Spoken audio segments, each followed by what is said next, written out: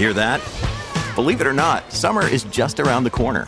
Luckily, Armor All, America's most trusted auto appearance brand, has what your car needs to get that perfect summer shine.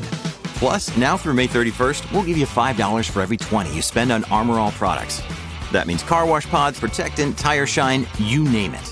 Find out how to get your $5 rebate at armorall.com. Armor All, less work, more clean. Terms apply. Families have a lot going on. Let Ollie help manage the mental load with new cognitive help supplements for everyone 4 and up, like delicious Lolly Focus Pops or Lolly Mellow Pops for kids. And for parents, try 3 new Brainy Chews to help you focus, chill out, or get energized. Find these cognitive health buddies for the whole fam at ollie.com. That's OLLY.com. These statements have not been evaluated by the Food and Drug Administration. This product is not intended to diagnose, treat, cure, or prevent any disease. Hello, and welcome to Intelligence Squared, where great minds meet. I'm producer Faye Adebita. And I'm senior producer Connor Boyle. Coming up on the podcast, Hannah Ritchie. The influential researcher and writer discusses her new book, Not the End of the World, How We Can Be the First Generation to Build a Sustainable Planet. Now, as you might expect from that title, it's asking us to look again at the tools available to us to make an impact on the world's most existential issue. Hannah is deputy editor and lead researcher at the publication Our World in Data, and she's also senior researcher in the Programme for Global Development at the University of Oxford. So she's a person who knows how to think smart about big challenges. Joining Hannah in conversation is Tim Harford. Tim is senior columnist for the Financial Times, and his most recent book is How to Make the World Add Up. Do check out Tim's upcoming conversation, which is coming on the podcast with Adam Grant in the near future too. But now, back to today. Let's join Hannah Ritchie and Tim Harford in conversation. Hello, Hannah. Welcome to Intelligence Squared. Hi, thanks very much for having me. Oh, well, it was my pleasure. I'm delighted we're going to be able to get to talk about this book, Not the End of the World. I don't know whether I should hold it on this side or it's probably going to be mirrored in the final version. I've also got a copy, so yes. Yeah, you go for it. So I love reading the book. Margaret Atwood also loved reading the book, so that's probably more important than the fact that I love reading it. But I did love reading it. It actually took me back to, it's going to sound rather strange, it took me back to my early days of courting, because my wife was an environmentalist, and when I met her, she'd studied this environmental master's degree, and all her friends had studied this environmental master's degree, and so they were all environmentalists, and they were all talking about food miles on organic food. And quite a lot of what you were talking about in the book basically just reminded me of me going, well, yes, that sounds, very plausible. Is that actually what the data show? So we're gonna get geeky. We're gonna talk about saving the world. We're gonna talk about the data, and I will try not to talk any more about how I met my wife, because that's of no interest to anybody. So just tell us, first of all, what's the big picture? What is this book about? So I think to start with, I think the concept seems quite bold, but hopefully it'll make sense. My core argument in the book is that I think we have the opportunity to be the first generation to be sustainable. Now, when you first think of that, that sounds quite controversial, because I'm implying that no generation before has been sustainable. But the reason I make that argument is historically societies might have been environmentally sustainable, so they weren't degrading the environment for future generations. But in order to do that, they often had very low living standards. So as an example I give is that for most of human history, about half of children died before reaching puberty. So living standards were often low. Now, what's happened over the last few centuries is that human living conditions have really massively improved across the world on many, many metrics. But that has come at the cost of the environment. We've burned fossil fuels for energy. We've cut down forests to grow more food. And so we've been balanced one way and we've tipped the other way. And the core argument of the book is I think we have the opportunity, if we make the right decisions and get moving, that we can achieve both of these things at the same time. We can provide a good life for everyone without degrading the environment. So you phrase it there in a very practical way, and you come across in the book as a very practical person. Like, these are things that we can do. These are the steps that we need to take. There is a much more optimistic framing in your book than in most of the books I read about the environment, though. I mean, maybe the clue's in the title, Not the End of the World. One of the first things you say is, look, we are not actually doomed, and it's not helpful to think that we are doomed. So why was that one of the first points that you wanted to make? That doomsday thinking isn't helpful? Because I think I've done, my background's environmental science. I did that all through university. And at the end of my degree there, I really did feel this kind of level of doom of I've done all the science, I've done all the work behind the scenes, but now I feel kind of incapable to change things because I really felt like nothing could change and these problems weren't solvable.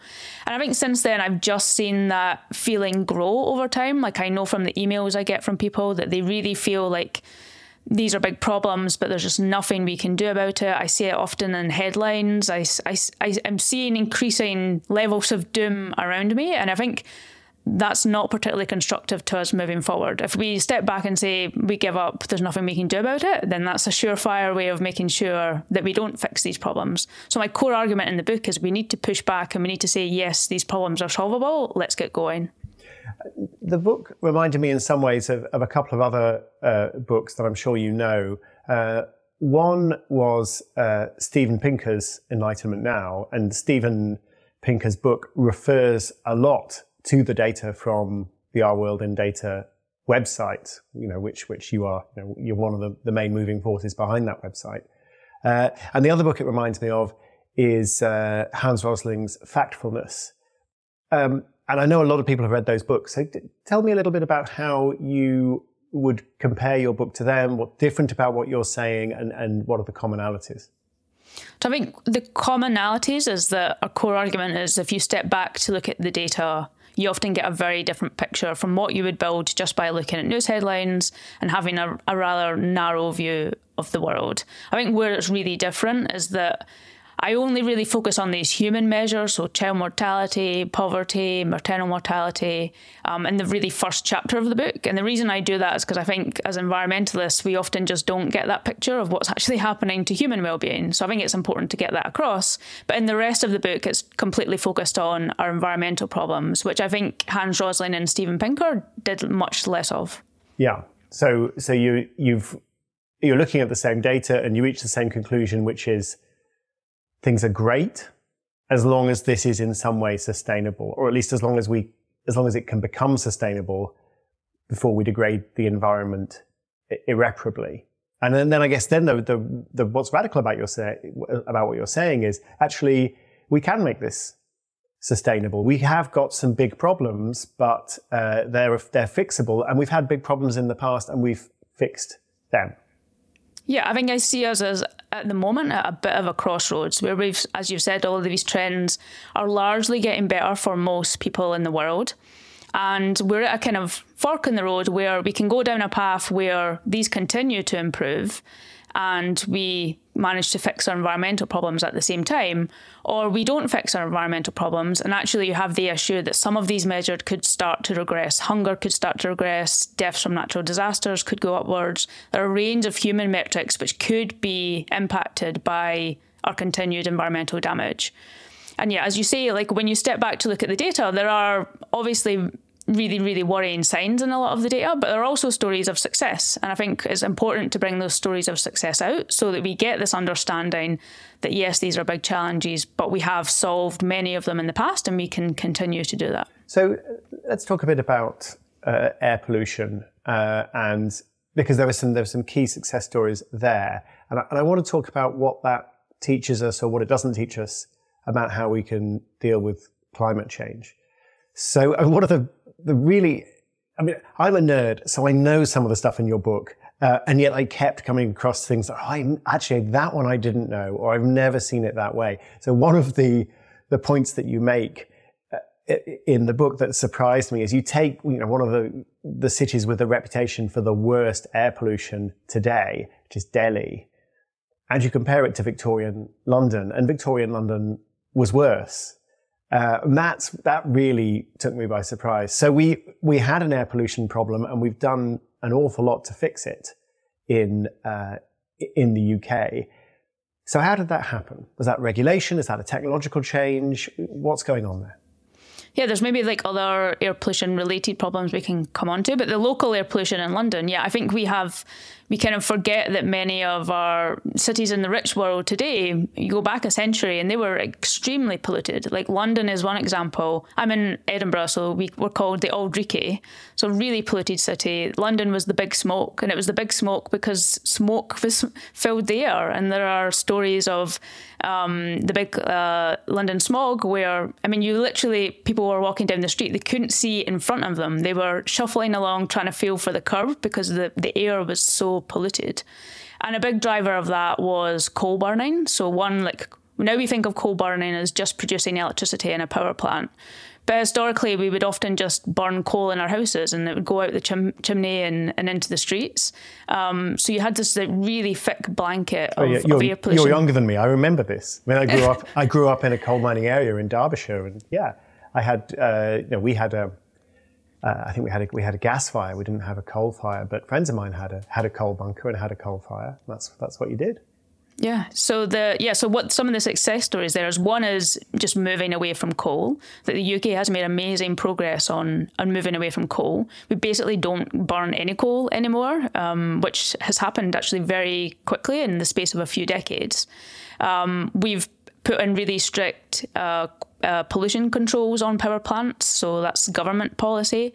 Another big source of air pollution has been cars on the road, and we often look outside now and think our streets must be the most polluted they've ever been. Look at the number of cars spewing toxic fumes out the back. But car manufacturers actually have had increasingly strict regulations on how much of these pollutants they can emit. And if you look at the data, you just see that pollution has significantly decreased. Yeah, I was quite struck by the fact that there's this enormous fuss about the ultra-low emission zone in London.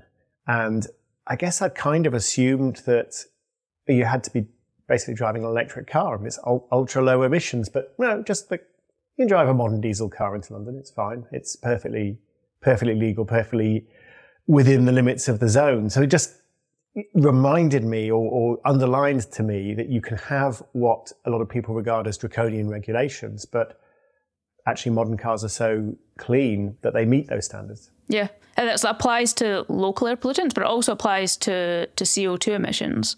So cars have also just become increasingly efficient over time, such that you can also drive declines in CO2 emissions for these technologies. Now, it's not to say that air pollution in our cities are perfect. In the UK, we still have at least, the estimates are like tens of thousands of premature deaths every year. It was more in the past. And the point is you can look at these trends and say, oh, it's possible to make progress here. How can we squeeze out that last bit so we don't have tens of thousands still dying? Yeah. Now, you said you wanted to talk about other forms of air pollution. You have a couple of case studies in the book. You talk about acid rain, what we did about acid rain. You talk about the ozone hole, what we did about the ozone hole.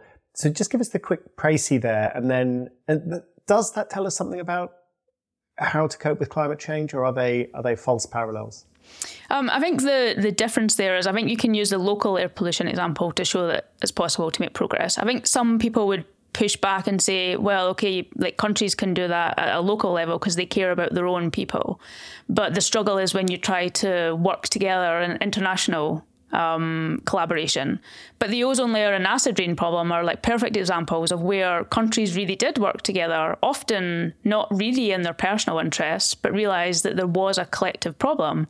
And the ozone hole, I don't remember it, like it was before my time, but... You're so young, so young. But I mean, I remember, sorry, I'm sounding like a really old man here, but I remember the acid rain. I remember the ozone hole. I remember when we were really, really worried about this. I was born in the early 1970s, so I was a school kid in the 80s.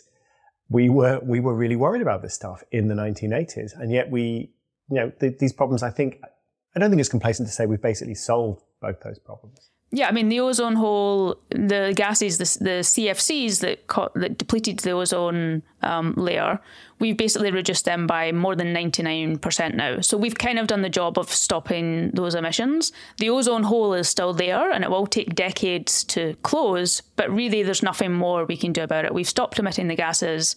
We just need to wait for it to heal. And the same with acid rain across Europe and North America. Like our emissions of sulfur dioxide, which is what causes acid rain, are and many countries have reduced emissions by more than 90%. So we really emit very little of these gases now. So you could essentially say, yes, these two problems we've solved, and we just don't really hear about them anymore. Yeah.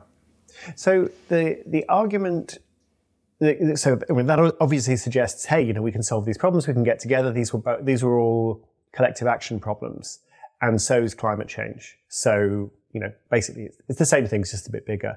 I guess the counter argument would be, I remember talking to Thomas Schelling, the Nobel Prize winning economist, shortly after he won the Nobel Memorial Prize. And he's a game theorist. He's interested in collective action problems. And he actually said he felt that climate change was more like the Marshall Plan. He was actually involved in negotiating the Marshall Plan way back in the 1940s. It's about burden sharing. It's about who's going to stump up the cost and who's not. It's a much more expensive problem. And he was worried because with the Marshall Plan, you had the US basically sitting over it, setting deadlines and saying, you guys have got to agree as to who's going to pay, who's going to get the benefits. And we don't have that same time constraints with climate change. Or at least we don't have an artificial deadline. We don't have someone imposing that deadline, and that maybe we won't really get around to solving it. You're more optimistic than that. One way or another, you think we have made a lot of progress. Yeah, and I don't think it's going to be easy, and I don't think it's the ozone problem or the acid rain problem is a perfect parallel. I think climate change is just much harder to solve. So I largely agree with his analysis there. Do you want to take a moment to explain to everyone why it's a harder problem than, say, ozone? Yeah, so the problem with ozone is that we were using these specific gases, CFCs, chlorofluorocarbons, in refrigerators, deodorants, a small subset of stuff that we used. And we got to the point where there was just basically a basic substitute. You could just take the CFCs out and put something else in its place. And initially it was maybe a little bit more expensive, but it was kind of a one-for-one substitution within a really small number of goods. Mm-hmm. So once we did that, the problem was largely solved. Yeah. The problem with climate change is we literally need to change everything. We need to change the way we produce energy, the way we move around, the food we eat, the way we build stuff. It's a full economy-wide problem. So I think that's part of the reason why it's so much harder. Yeah. So what gives me, so how's it going? What gives you hope? We're still very far off track from where we need to be. But what gives me optimism that we have a shot of actually tackling this is we've actually made quite a lot of progress in the last decade. It sounds unbelievable, but we actually have. So we're currently on track for around 2.5 degrees. That's kind of the median estimate of where our current policies are taking us. Now, that's very bad. That's global average temperatures relative to the long-run average. Pre-industrial, That's where we're going to end up. I mean, that's not where we are now, but that's where it looks like we'll end up. Yeah, by the end of the century. Yeah. And is that bad? Sorry to ask the dumb question. Is that a problem? That's bad. That's really bad. Mm-hmm. We've set targets of trying to keep temperatures below 1.5 degrees and well below 2 degrees, if not. We won't reach the 1.5 degree target. We're going to go past 1.5 degrees. So in that regard, I'm not this crazy optimist. I think if you'd asked me a decade ago, I would have said 2 degrees was completely unfeasible as well. I'm becoming slightly more optimistic that we can get close to that range, although we're currently headed for 2.5. Yeah. And the reason for that, and the reason I'm optimistic, and I think what maybe goes slightly against the quote you gave earlier, is that I think if it was true a decade ago that it was very expensive to tackle climate change, right? If you look at any of the technologies we need to switch to, so solar or wind or electric vehicles, they were all far more expensive than coal or gas or a petrol car. Yeah. So it really was are you willing to sacrifice the economy and put your money on the line in order to solve this? And a lot of countries just weren't. Yeah. I was talking just for context, I was talking to Schelling in 2005. He'd been writing about this problem since, I think, the 1970s. And, as you say, as of 2005, that's solar? I mean, solar is just a pipe dream, right? That's not a real option, is it? But now it is. Yeah. Yeah, so over the last decade, the price of solar has fallen by 90%, the price of wind has fallen by 70%, electric cars are starting to reach price parity with a petrol car. So your solar and wind are now the cheapest technologies we can put in and instead of coal or gas. So I think regardless of climate change, many countries will actually just start to do this because it's the cheapest option. So I think we need to stop framing this as are you willing to sacrifice the economy in order to solve climate change? Because I think that's a false dichotomy. And that's why I'm a bit more optimistic now than I was a decade ago.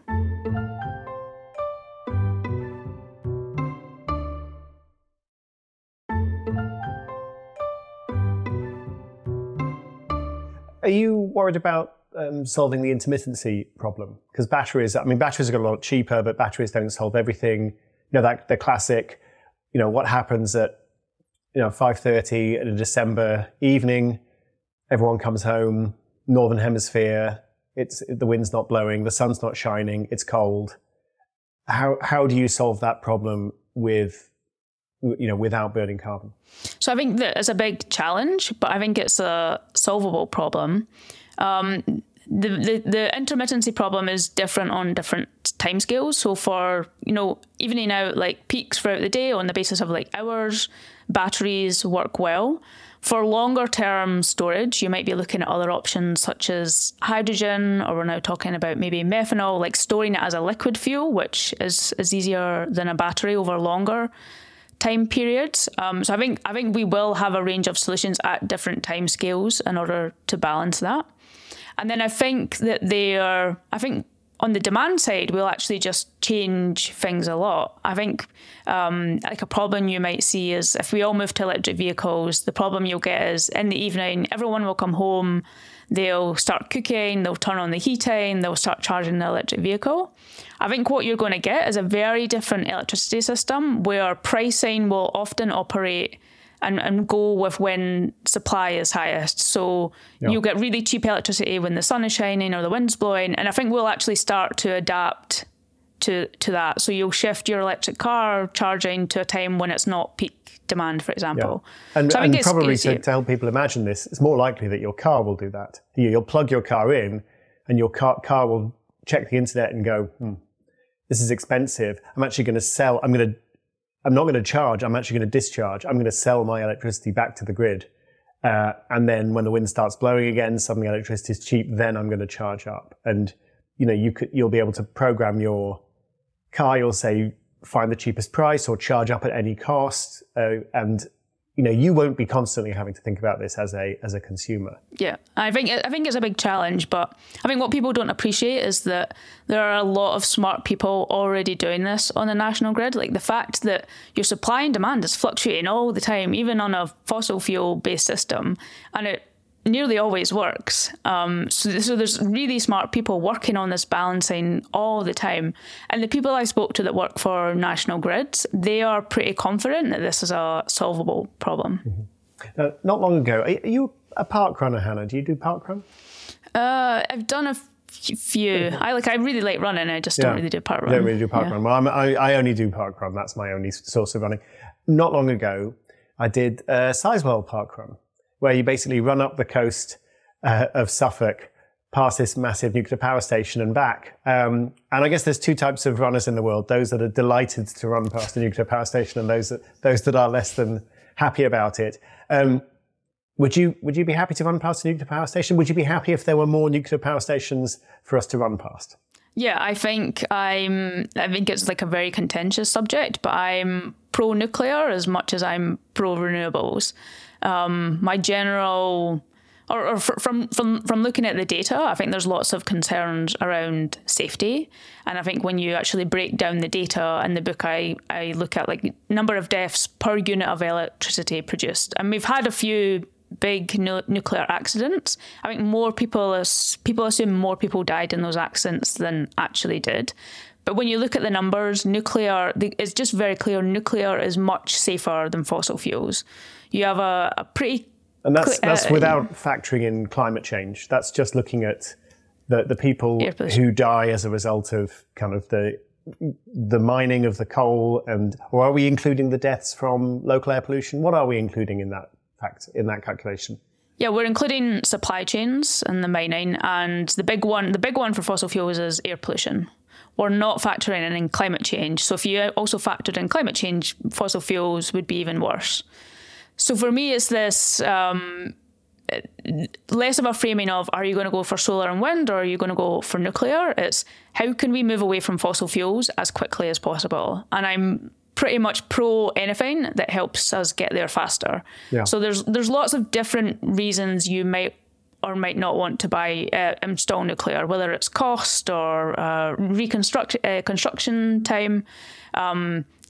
So there's lots of decisions about whether you want to build a new one. What I definitely don't think we should do is shut down our existing ones, because we're just shooting ourselves in the foot. When we install renewables, we'll start to be replacing the existing nuclear when we should really be replacing the fossil fuels. I want to talk some more about various environmental issues that you discuss in the book. I mean, it's so fun, it's so interesting, it's really inspiring.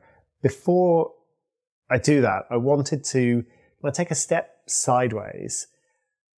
What you do again and again in the book is say, look, here's an issue. What's going on? Let's look at the data. Like, how bad is this? How bad is this in different parts of the world? How bad is this today versus 10 years ago or 50 years ago or 100 years ago? Let's actually look at the data, the best data that we have. So just as a really foundational question, how trustworthy is that data? How much can we believe those numbers? And do you feel that they're all absolutely solid, or there are some that you're more worried about than others?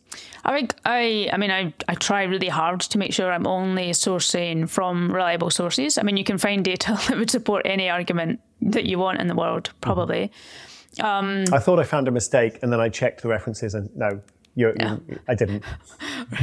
You'll be pleased to hear. I'm relieved. Like the sources I rely on for most of these things, like the data is pretty good, pretty solid. Like we have good data on CO2 emissions, for example. We have like reasonable reconstructions of air pollution emissions. Where there's not really long-term data, I try to piece together an overview from a range of different sources. So if you take air pollution as the example, we have reasonable reconstructions of emissions of air pollution by looking at the amount of fuel we're burning and where we're burning it, etc. For the last 200 years or so. We don't have a lot of data previous to there. So when it gets to that stage, I try to understand what air pollution might have been like a bit further in the past. And we can't use data for that, but we can use archaeological evidence. So in the book I reference like mummy like lung tissue. You can see that it's actually there's been air pollution there, or looking at historical anecdotes where I think I quote Marcus Aurelius as saying, he was so glad to get out of Rome because the air was filthy and he could like think clearly again once he left Rome. It's clearly pointing to air pollution is not just this modern problem, it was also a problem in the past.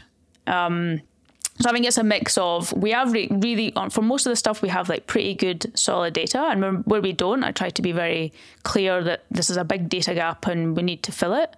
And then trying to piece the story together, you need to draw on different strands of evidence. So let's talk about food, if we can. Your special subject, I understand. This is what your PhD was actually in, as sustainability of food. Yeah.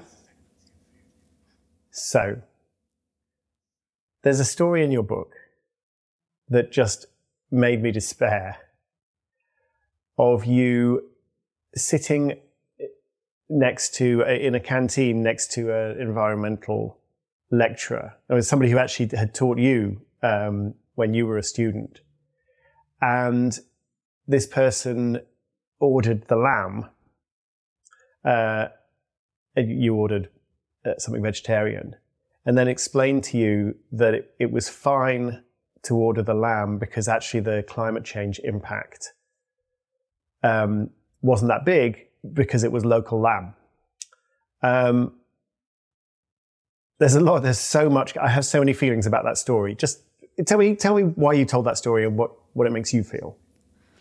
I told that story, I think, partly to demonstrate that even people that work in this field don't necessarily always get it right and don't necessarily always base their decisions based on the data, which if you look at the data would show that like the inference should have been the other way around. But I think it's also... I mean, we should say, so lambs are ruminant. Lambs are ruminant. Lamb, sheep, they produce a lot of methane. Methane is a very potent greenhouse gas.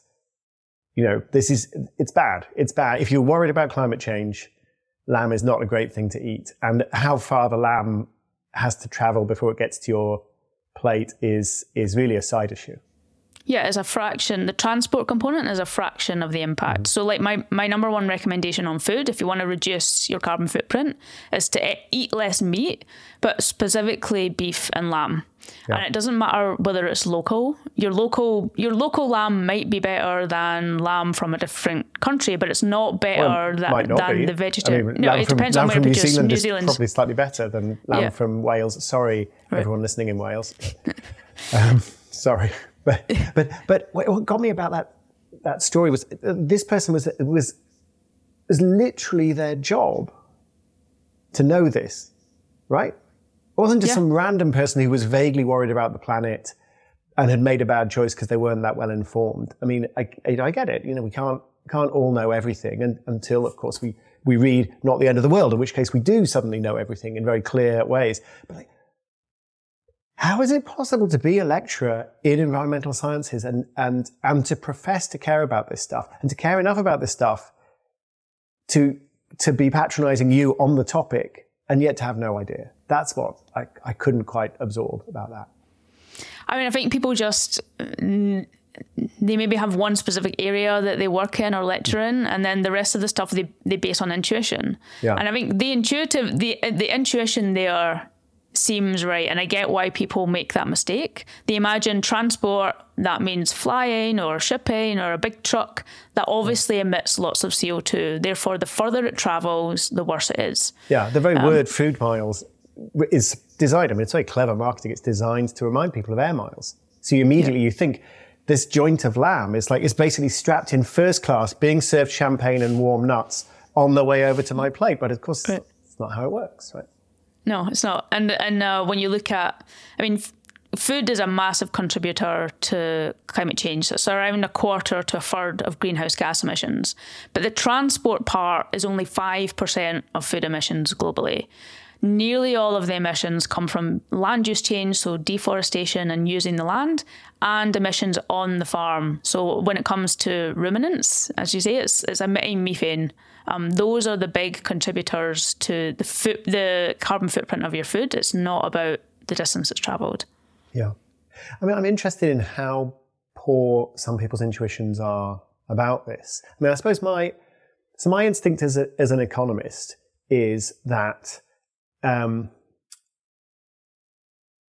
this isn't always right, but if something's cheap, it's probably actually not consuming loads of resources, because resources are expensive. Now, of course, some resources, like the capacity of the atmosphere to absorb carbon dioxide, are underpriced, right? So the price doesn't always tell you about the resource consumption. But as a first approximation, if something's really cheap, if they're willing to give you the plastic bag at the supermarket for nothing, probably not a huge amount of oil in that plastic bag. It probably didn't take a huge amount of energy to produce that plastic bag because all this stuff costs money.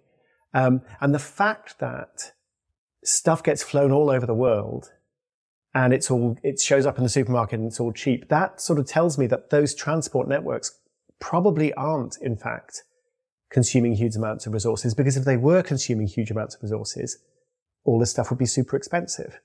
I don't know, maybe that's the wrong way to think about it, but that's my first cut. And I often find that when I see people who've actually done the work, like you, the results are not often that different from that very simple kind of, price guided heuristic. Yeah, I think that's a good rule of thumb. When it comes to the transport of the food, the reason that the impact of transport is often not that big is that most of the food that travels internationally comes by ship, right? They don't fly it because flying is carbon intensive and it's expensive, right? They're not going to do that unless they really have to fly it to you because it's expensive. So most of it's shipped, and shipping has a very low carbon intensity in terms of travel. So most of the stuff that's coming to you is not flown, it's shipped for that specific reason, that it's actually expensive to fly. Yeah. It is interesting the things that people do get wrong. I mean, I know one of your inspirations is Hans Rosling, and one of the things that Hans Rosling always used to love to do is ask people questions that they would get dramatically wrong. But you talk about, I mean, it's a very kind book. You are not mean about people in the book. You could be mean, but you're just better than that, Hannah. So it's a very sort of kind, generous book, just giving people information. But there are things you talk about in the book that, were you inclined, you could be very rude about, like vertical farms or people's obsession with plastic straws. You just look at the amount of stuff that people put in the bin every week, and you think, is the straw really the issue? Or, yeah. So, I mean, why do we get this stuff so wrong? I actually don't have a good answer to why we get this stuff. I mean, the plastic straws, I don't get why we get that wrong. It just doesn't make any intuitive sense to me. I think there's some stuff that it seems a bit more intuitive to me why people would get. Like, I kind of get the local food stuff. Like, I do get it. It seems kind of intuitive. Yeah, and there's it's nice to think about supporting local businesses. I mean, that's all. Yeah. Yeah, I think there's other reasons beyond carbon footprint why someone might want to buy local, and that's fine. But I think it's sad if they do that thinking that it's much better for the environment when it's not. There's other examples, like people often assume that organic food is just automatically better than non-organic food, when actually the data would suggest otherwise. And again, I kind of intuitively get it. It feels green, it feels natural. I think that's what our environmental kind of inclinations are built on, is like green, natural, like no artificial inputs. So I think maybe that part of it comes into it, is that we have this kind of gut feeling of, I often frame it as like this feeling of like we want to kind of go backwards in time. Like we think this is the past was really sustainable. If we could just get back there where we kind of all had our little farm where everything was organic, we weren't using all these plastics, we weren't using all this energy. I think part of it is maybe just this drawback to what we imagine was a very sustainable past. Yeah. One of the many things I like about the book is that you having often explained to people, look, this thing that you're worried about, you shouldn't be worried about this. This thing that we're doing is not really helping. This other thing that's going on, this is really helpful. You're sort of laying out the facts, but then you just offer people really practical advice, both in policy terms, like this is what the priorities should be for our governments, and also in personal terms, like when you're making decisions about the food you eat, here's what you might want to bear in mind. You're not prescriptive, but you give people the information they need to make the decisions. So what advice, if I were to come to you and say, look, I realize this is a global problem, but I'm worried about the climate. I want to reduce my personal carbon footprint. What are the 3 things that I should think about doing that are going to make the biggest difference? Oh, 3, that's a constraint. I think part of the issue you can have 2 or 10 if you like. I don't mind.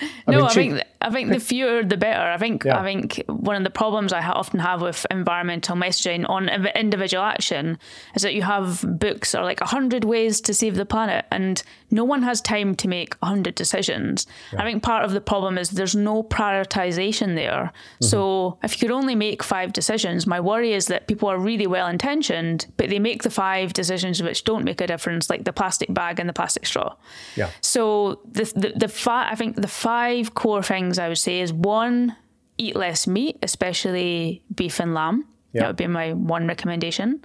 The other big part of your carbon footprint is road transport. So if you have a car, try to use it less. So walk, public transport, cycle.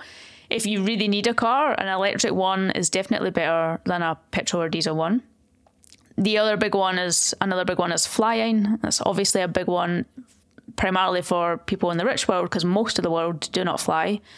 Home heating, So a big thing there is like, one, if you can reduce the temperature slightly, but a big thing you can do if you can afford it is to install a heat pump. It's just way better for the environment than a gas boiler. And then another big thing is like home energy. Like if you can install a solar panel, definitely do it. I mean, a lot of these are constrained by finance and living conditions. A lot of them I can't do because I currently rent a flat, so I can't install a heat pump. I can't put a solar panel on the roof. But I think these are just these probably make up around 80% of your footprint. And if you want to do the rest, great. But I don't think we should do that on the basis that we assume we're having a massive impact with those small decisions. Yeah. Oh, and one idea that you mentioned in your book that had never occurred to me, and I was like, why did that never occur to me, is hybrid burgers. So obviously, if you're concerned about animal rights, you want to be vegetarian, you're not going to eat a beef burger, you want to eat something else. But if you're willing to eat some beef, but you want to reduce the carbon footprint, it could be, part beef, part chicken, part plant protein, or hybrid burgers. Why did I never think of hybrid burgers? Where can I buy a hybrid burger? Are they coming? I think there are a few companies that do a mix now, but you can immediately see how that would work, right? Like we need to move away from, globally we need to eat less meat, right? Yeah. And people are often quite reluctant to do that, and we might see quite a slow change there. But the point is, you can still eat your beef burger, we could half beef consumption if we just did a half and half burger. Yeah. And people would probably not really notice the difference. The texture would probably be the same. The taste would pretty much be the same. I mean, it would be a very, very quick way to do it, and should really have no impact on kind of people's enjoyment of the food. And what would you say to someone who said, "Look, you've told us that everything's basically going to be fine as long as we do a bit of this and that. We'll have chicken burgers instead of beef burgers, and we'll install some more solar panels." And you are fundamentally missing the point. The point here is economic growth is unsustainable, fundamentally unsustainable. Our current model is totally broken, and degrowth is what we need. We actually need to shrink the world population, and we need to shrink the world economy. That would be the pushback from not generally from economists like me, but certainly the pushback from a lot of environmentalists. What's your response to that? Yeah, again, I get the intuition there. I think there are really different, flavors of degrowth. And what I'm quite explicit about in the book is that we can't go for global degrowth, right? The world is too poor for us to start to try to shrink the global economy. Like, if you do that, you leave billions of people in poverty. Mm-hmm. Now, there's a different question of, should we deliberately try to reduce consumption and shrink in rich countries, which seems more feasible. Unless you're a politician, then this isn't feasible at all. Yeah, I think that's one of my core points is that I just don't think that messaging is ever going to get through politically. Like, I cannot see a politician standing up and winning an election with that as one of their key slogans. And I think the time component there is really important. Like, I think many of the pushback I would get often from showing that the UK has increased its GDP while reducing emissions, so what we call decoupling of these two metrics. The pushback is that it's not happening fast enough, and it's not happening fast enough. But I think my contest towards people arguing that degrowth would be a better way of doing that is, what is the timescale for us to get to a place where a politician is willing to stand up, go for that as a core message, people to vote for them, and then actually put that into practice? That's not going to be a fast process. So the argument seems to me to fall apart if you're trying to argue that decoupling is not going to happen fast enough. Degrowth will also not happen fast enough. Now, another key part of the argument of degrowth is that maybe it's less about GDP and we can just reduce energy use. And in some sense, yeah, I think there's many areas where we can reduce energy use. But a core part of moving to a low carbon economy is when we go through the energy transition, that will happen anyway. Our current energy system based on fossil fuels is incredibly inefficient. 2/3 of the energy we burn is wasted. Like, it doesn't go towards actually our energy services. So moving us around, powering our homes and our laptops, like, is wasted as heat. So when you decarbonize the economy, you take away most of that waste. So your final energy demand is going to be much, much lower anyway. So we are actually going to reduce energy demand anyway. We're not going to have to produce this massive stack of energy that we are producing today. And we still get the same welfare benefits that we all want. So to me, I think just a much better messaging strategy for this is, look, we can actually tackle both of these things at the same time.